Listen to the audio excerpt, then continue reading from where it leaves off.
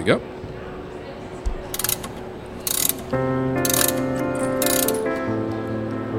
A good conversation can shift the direction of change forever. Would you leave it to chance? Join the authors of Design to Change and explore this series of conversations with designers and event owners. Driven by the need and conversations with event owners and event designers who use the event canvas around the world, this series explores the depths of conversations to elevate your abilities to look and act beyond the now. Episodes are hosted by Ruud Janssen, Roel Frissen, Dennis Lehrer and Paul Rukens, with illustrious changemakers, designers and pioneers in the field of design and beyond. To explore these conversations and additional content, visit designtochange.online. For now, let's start the conversation. Conversations. There was a little pause because we were taking a picture. And the picture we were taking is at IMEX 2022. And we're here together at this podcast recording. And Susanne Triepel is joining me. My name is Ruud Janssen and my colleague Roel Frissen. Yep. And we're delighted to talk a little bit about event design and how you have moved from ad blockers to ad filters. Yes. In your organization, and how has that impacted the way you do your events? And yeah, there was. I mean, we are a quite successful operating software company from Germany. So the headquarters is in Berlin, and we have offices in the headquarters not in Berlin. I'm sorry. The headquarters is in Cologne, and we have a big office in Berlin and one in Malmö, Sweden. And we work worldwide altogether. Like, we are a remote working friendly company, which is great because we're very resilient when it comes to change, or we have to work. I mean, during pandemic, going to home office was not a problem for us because we're working like this already. Even before it was like somehow caused by, forces. So yeah, but the thing is, our products also changed a bit.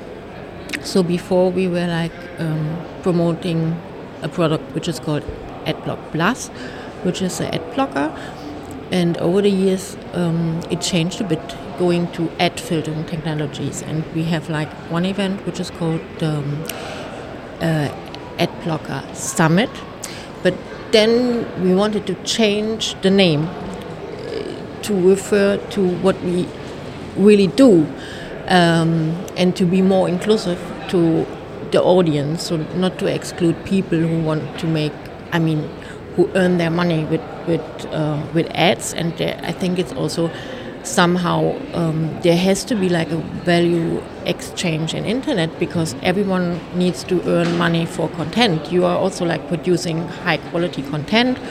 Bloggers need to make money. Everyone, nothing is for free. So either we pay for content or we have the ads. So we pay with our privacy or with data or whatever. So then we had to find another name, which is now Ad Filtering Summit. But now we have a bit to rethink also, because we have not only like the people who are aware about technology and the developers who work on the product, but there are also like publishers joining, and we have to maybe find another format, which is not only like presenting like the newest ideas or development and challenges, but also like to enhance conversations, for instance. And this is something where we have to rethink about the event. So coming from, sitting, and listening to, building relationships and like promoting conversations between people who sometimes are hesitating a bit to get, closer together or to discuss openly. So I think this is a challenge, maybe. Yeah. Where does the hesitation for the conversation come from, do you think? I don't know. I think also a challenge is that we have somehow maybe forgotten how to to interact in person on events, So for me, even I'm 20 years in business, and I used to work also like more on the side of key account in big agencies. So for me, starting conversations, asking people for their names, or doing small talk during get together was very easy for me. But now with this break of 2 years, I was really overwhelmed the first day here at the event, and I think there were many people who were really hesitating or did not know how close is okay, and this is something I think event planning has to deal with, because Corona is still here, so it's like a threat around us. But at the same time, we need to feel secure, and there has to be trust to have really deep conversations about topics. So I think this is something you have to keep in mind if you're designing events in the future. Yeah.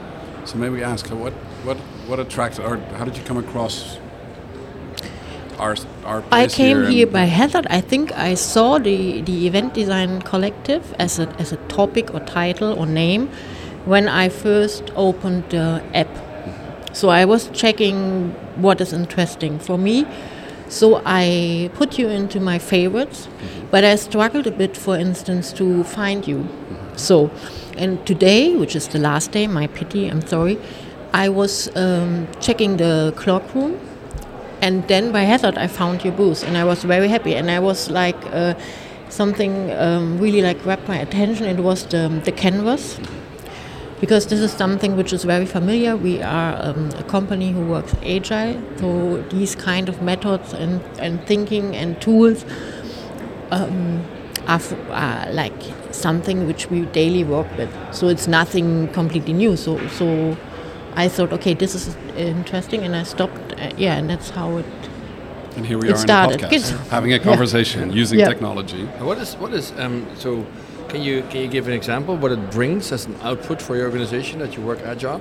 Right? So what is that?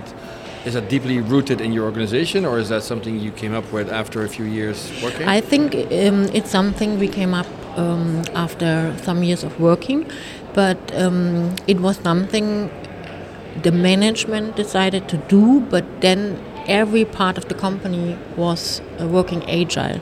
So it's not only like the developers, the tech people are working agile because they're software developers, so they're used to know this method because it's a project management method, which was, I think, invented in Silicon Valley, or it came from software. So, but also like marketing, even back office works agile. So it's really something which is in the DNA of the company, and I think it's also like one pillar or the strong base why we are still innovative, and we are like not like. We are keeping the pace, we are dealing with change in a very positive way. So I think it's something which makes you strong and resilient also. And can you because you are for that company, you're doing event management? So right? we are like, the events team is like an event agency, but not the external one. It's like we are internal one, like a service. How does that work? Can you give the listeners of this podcast an example how you already work agile when it comes to event management? Yeah, I mean, usually it's like this. We get a request as an events team for an event. So they have, they have a preferred date. Ideally, it starts with dates, maybe locations, what kind of people want to come, the audience, the speakers, everything. But to be honest, sometimes it's less than that, and we have to come up with ideas and solutions. So that's how we start, and we start with brainstorming with the kickoff meeting. We as events team, but also we have to invite all stakeholders. So I don't know, the unit who is like the product owner or event owner. And then everyone else who is related, and even like external suppliers we work with, the location or whatever. And Yeah, and we sometimes struggle, for instance, to find the right locations for us, because this, this idea of being agile means also that we are very flexible and agile until the very end of the event, which means sometimes we want to have like a location who fits our needs, which means we don't. And it's like for us, it's really essential to have like a big space with great Wi-Fi, but also with a flexible setting. And sometimes locations they come with poor Wi-Fi and with a fixed seating. So this is something I think people who want to be agile or flexible have challenges. And what is that? Sorry for asking. No. Asking further. What is that agile component in when it comes to event management? What makes that agile or different than other people do that in a more traditional way? We are self-organized as a team, for instance. So I would say it's not only the product owner giving us like tasks, it's us defining the tasks. So we are like defining the task. It's a self-organized thing. So it's not like in the traditional, event agency where you have maybe a big key account, and then you have someone who is responsible for the client. You have a project lead. We have this, but we function as a project lead team. So I would say, okay, for instance, for some events we have like one person in events who is mainly responsible for this. But it's not to give other people like their tasks and to micromanage, It's more like to keep everything together and make it somehow work. Yeah, it's different, I think. Yeah. So you've just presented here at IMEX a session on this very topic. Yeah. Do you see an evolution in the events industry with regards to this topic and to the approach?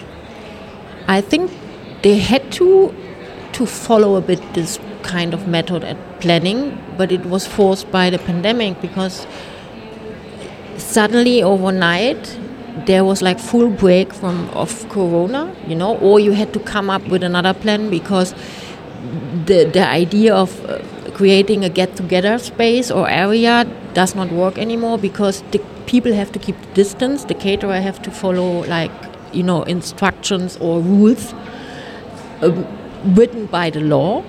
So, and suddenly nothing was going as planned.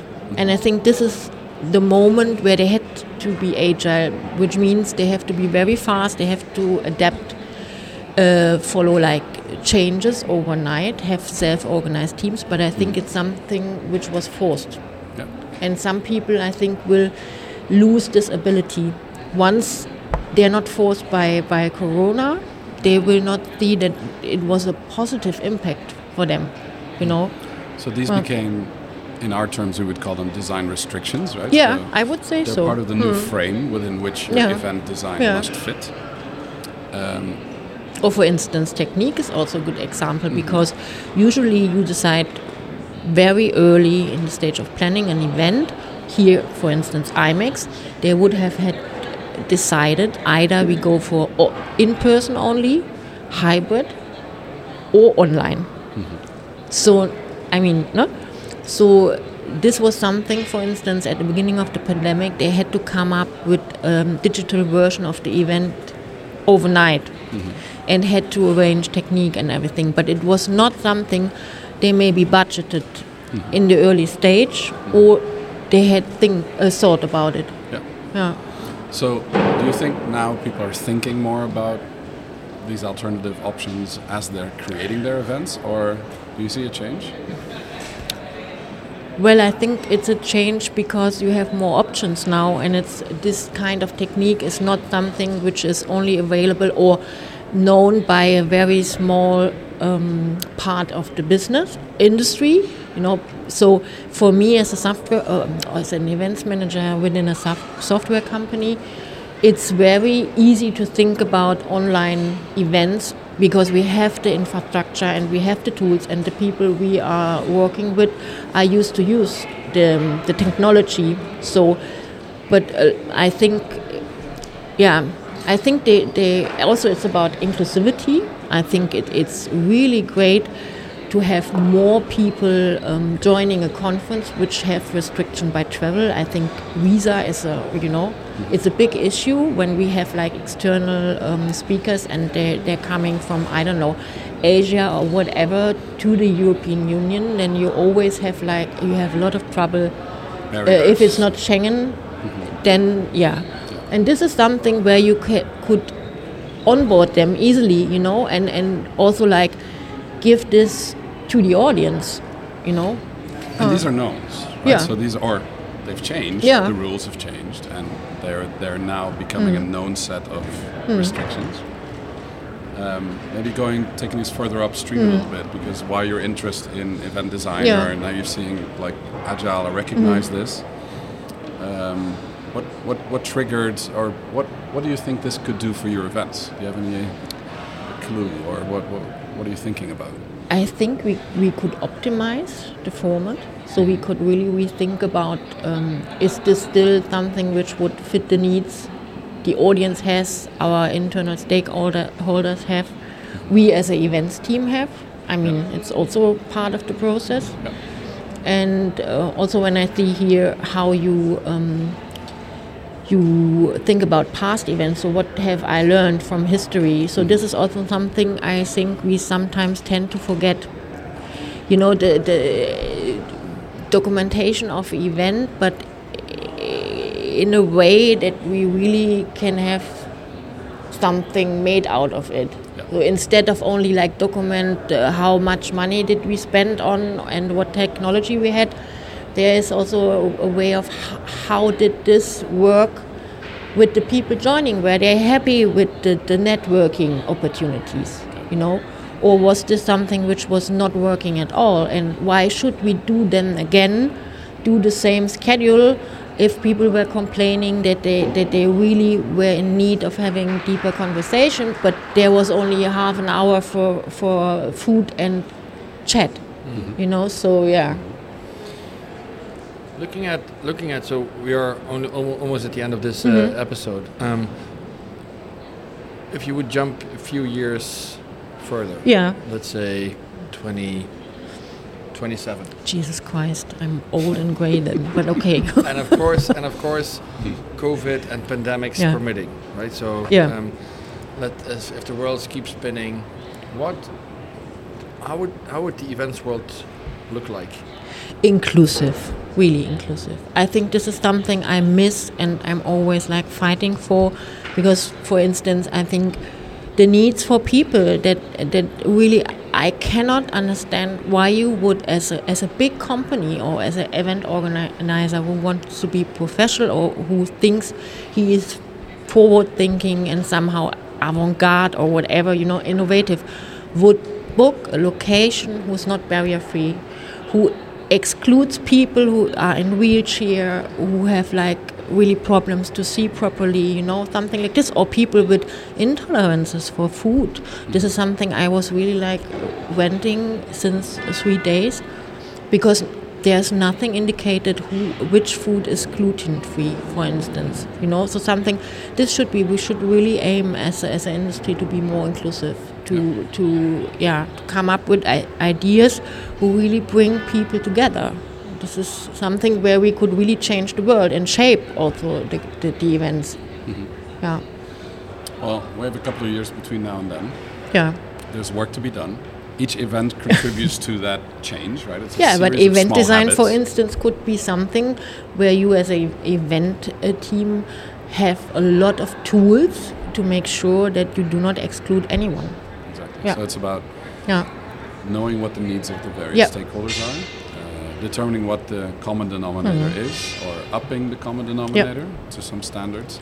Also having that within your own company as here's how we do things. Yeah, a code of conduct or something like this, And an operating procedure as to how you get to the choices you make systematically. Yeah. So I'm encouraged by that insight. I also think that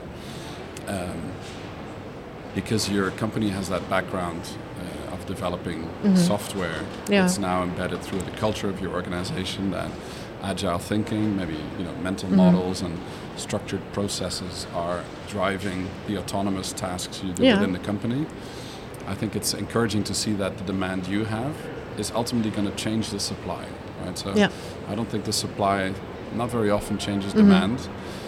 Some exceptional cases it can, as we've seen in the last 2 years, but I think the demand will push the change in the supply. So as long as your demand is going to be for more agile methodologies, more adjustment, better design, user-centric design, I like that thinking. And 5 years forward, who knows? We might be sitting around this table having the same conversation. Thank you for having me. Yeah, thank you, Susanne. Thank you so much. Thank you. This has been another episode of the Design to Change Designer Conversation series. Explore these conversations and additional content at designtochange.online. Want more right now? Tune into the backstage episode of this conversation and hear what the experts discuss off stage.